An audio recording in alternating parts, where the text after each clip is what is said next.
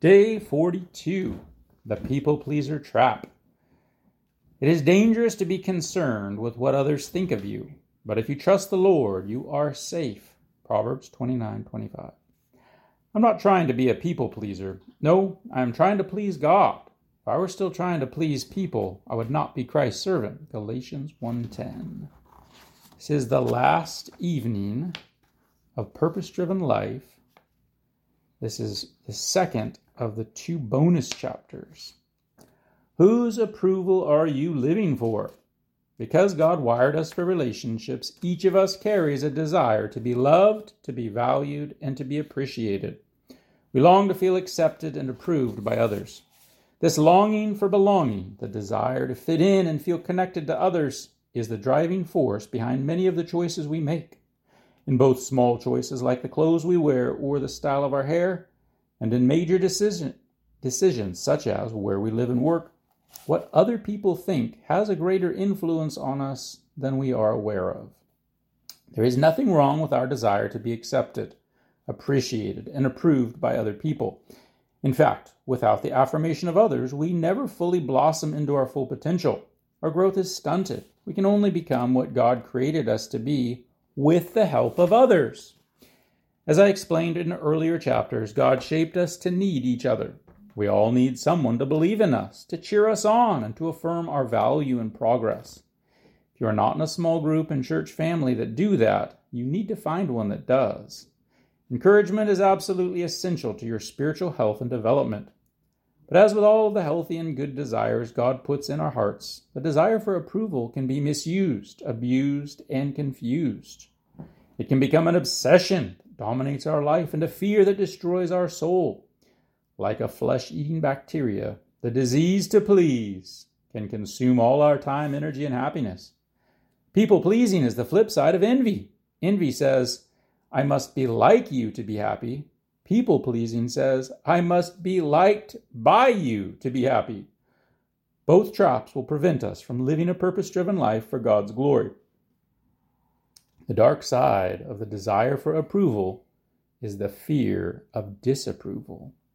After talking with people living in over 100 different countries, I've come to believe that fear of being criticized or rejected by others is the most common reason people get detoured from the path God planned for them. I believe it is Satan's favorite tool to distract you. Once you know what you were created to do, he whispers, but what will other people think? What if they dislike the changes you make? What if they criticize what you say or do? What if they make fun of what you believe? This fear of rejection is often such an overwhelming force that we back away from what we know is the right thing to do. It is why peer pressure is so effective in controlling what we do and say. Peer pressures, whether at school, at work, in our neighborhood, is rooted in the fear of disapproval or rejection. When schools or businesses or governments use political correctness to stifle our God-given freedom to speak and live our conscience, they prey on this fear. Of course, the Bible repeatedly commands us to be considerate of others' feelings. In matters of behavior where God allows great freedom, we may know that these things make no difference, but we cannot just go ahead and do them to please ourselves. We must be considerate of the doubts and fears of those who think these things are wrong. It is unloving to ignore how our choices affect others. Paul reminds us, for none of us lives to himself alone, and none of us dies to himself alone. But the Bible also warns us not to let the fear of disapproval keep us from doing what we know God wants us to do. Proverbs 29:25 says, it is dangerous to be concerned with what others think of you. Another translation of this verse says, fearing people is a dangerous trap. The people-pleaser trap is baited with a lie. The lie is this: if I can just get everyone to like me, then I'll be happy. But that lie will only make us miserable. We cannot live under the constant stress of worrying about what others think of us. The Bible says, too much honey is bad for you, and so is trying to win too much praise.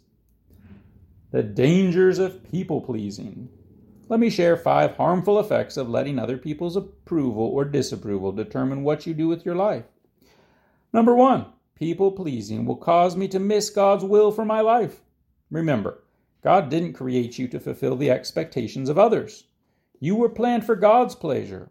God loves watching you be you. God's word is unmistakably clear. Our purpose is to please God, not people. He alone examines the motives of our hearts. Note that God inspects and tests the motives of our hearts. God is always more interested in why you do what you do rather than where or how you do it. You can do all kinds of good work, but if your motive is just to impress others, gain recognition, or avoid their disapproval, you miss the point of doing good. Paul said, "You may brag about yourself, but the only approval that counts is the Lord's approval." Besides, if you're always focused on what other people want you to be, you can't become who God wants you to be.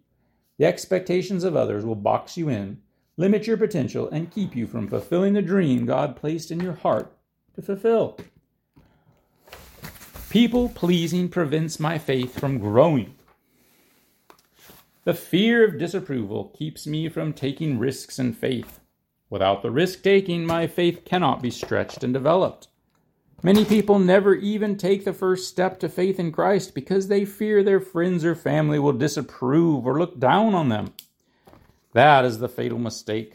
The Bible says, "You try to get praise from each other, but you do not try to get the praise that comes from the only God. So how can you believe?" Never allow anyone else to stand in the way of your relationship to Christ.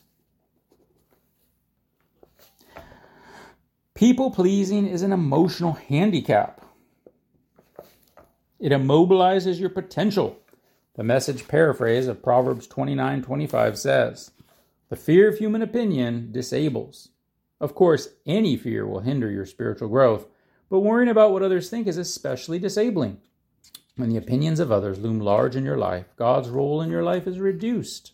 But when God's approval matters most to you, the views of others lose their grip on your life. Whose opinion matters most to you? Whoever that person is your God. When you value anyone's opinions more than God's, you give that person power and authority that belongs only to God. Right. That creates all kinds of insecurity within you. On the other hand, when God's approval matters the most to you, it sets you free from insecurity because He will never reject you. Number 3 of 5. People-pleasing leads me to other sins. Scripture is filled with examples of people who did wrong because they gave in to peer pressure. Reuben agreed to sell Joseph, his younger brother, into slavery because the other brothers pressured him. Aaron built a golden idol to worship when the people pressured him. Samson broke his vow to God when his girlfriend pressured him. Peter denied knowing Jesus when he feared what others might say. And Pilate, even though he knew Jesus had done nothing worthy of punishment, allowed Jesus to be crucified because he feared the disapproval of the crowd. If you're honest, you can recall times when you have caved into peer pressure the way these people did. Right now would be a great time to pause and confess your cowardice to God. Pray the words of King Saul, who said, "I've sinned. I've trampled roughshod over God's word and your instructions. I cared more about pleasing the people. I let them tell me what to do." Let me be frank. If your friends are causing you to downplay your commitment to Jesus, deny your beliefs, compromise your values, or give up on the dream God gave you, you need to find new friends. The Bible warns, do not follow the crowd in doing wrong. It also says, if bad companions tempt you, don't go along with them. Friends who discourage your walk with God are not true friends. Do not be misled. Bad company corrupts good character. Come back to your senses as you ought and stop sinning. Number 4 of 5. People-pleasing causes hypocrisy. The English word hypocrite comes from an ancient Greek word used to describe stage actors who played multiple roles in the same play by wearing different masks for different scenes. People-pleasers wear masks, and they switch roles depending on the audience. They wear one mask at home, another mask at church, and an entirely different mask at work. They are hypocrites. If you fall into the trap of people-pleasing, you hide your true self, afraid that you will be rejected. You will compromise your convictions in order to be socially acceptable and politically correct. Jesus was referring to this kind of hypocrisy when he told the Pharisees, "You're always making yourselves look good, but God sees what is in your heart. The things that most people think are important are worthless as far as God is concerned."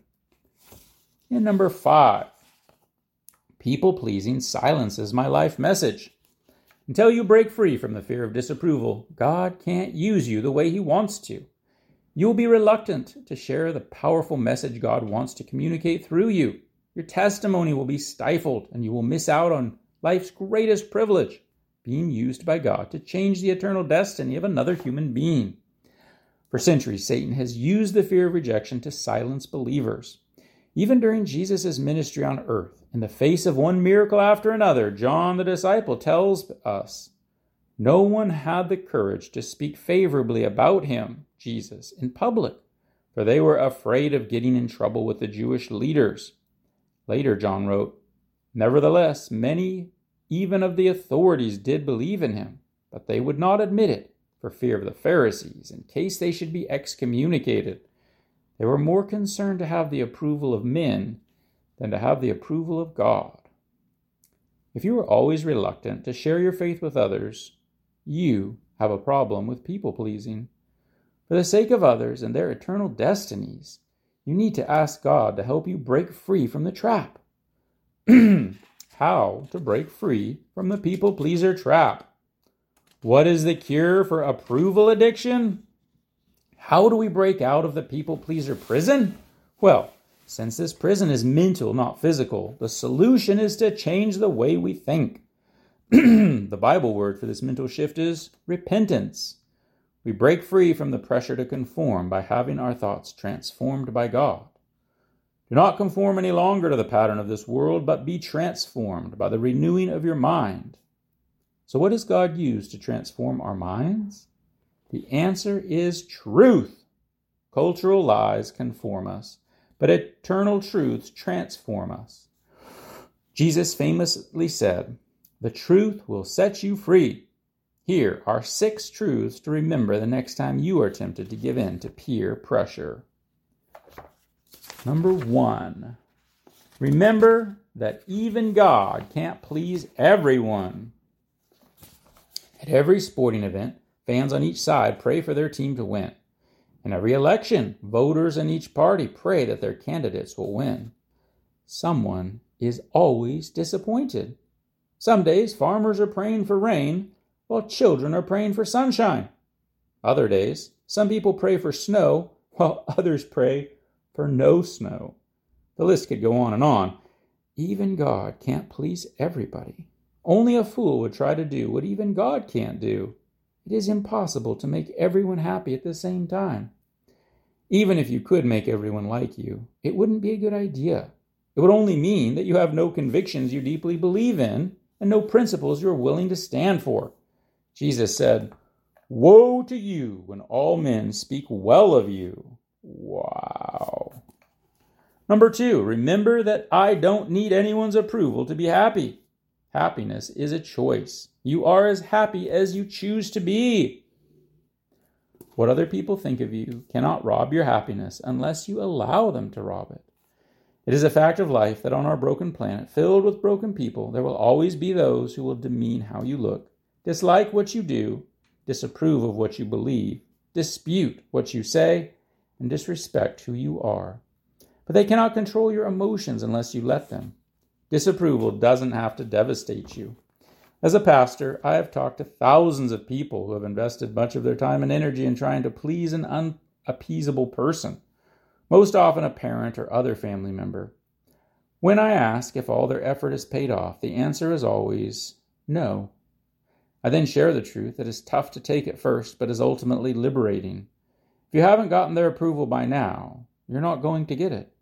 The problem isn't you. They are the problem. They are unappeasable. But here is the good news, the truth that will set you free. You don't need their approval to be happy. So let it go. Stop wasting emotional energy on something that is never going to happen and something that isn't necessary for you to be happy. They're miserable, but you don't have to be. There is no sane reason for both of you to be miserable. Instead of focusing on that unappeasable person, refocus on Jesus, who accepts you unconditionally. The more important Jesus becomes to you, the more free you will be from the disapproval of others. Jesus promised it. He said, "If the Son sets you free, you will be free indeed." Getting to know Jesus personally and intimately can free you from many things: the burden of guilt, the poison of resentment, the stress of overwork, the pressure of materialism, the habits of addiction, and the fear of death. But one of the greatest freedoms Jesus offers is being liberated from the fear of disapproval. That is a key to peace of mind. If you are looking to any human being to either make you happy or keep you happy, you are going to be disappointed eventually. No human being has the capacity to meet all your needs and keep you constantly happy. Only God can meet all your needs. No person has the ability to give you all the security, approval, acceptance, and love you need, regardless of what they may promise you. If you expect them to meet needs that only God can meet, you're being unfair to them. You are setting them up for failure, and you are setting yourself up to become bitter.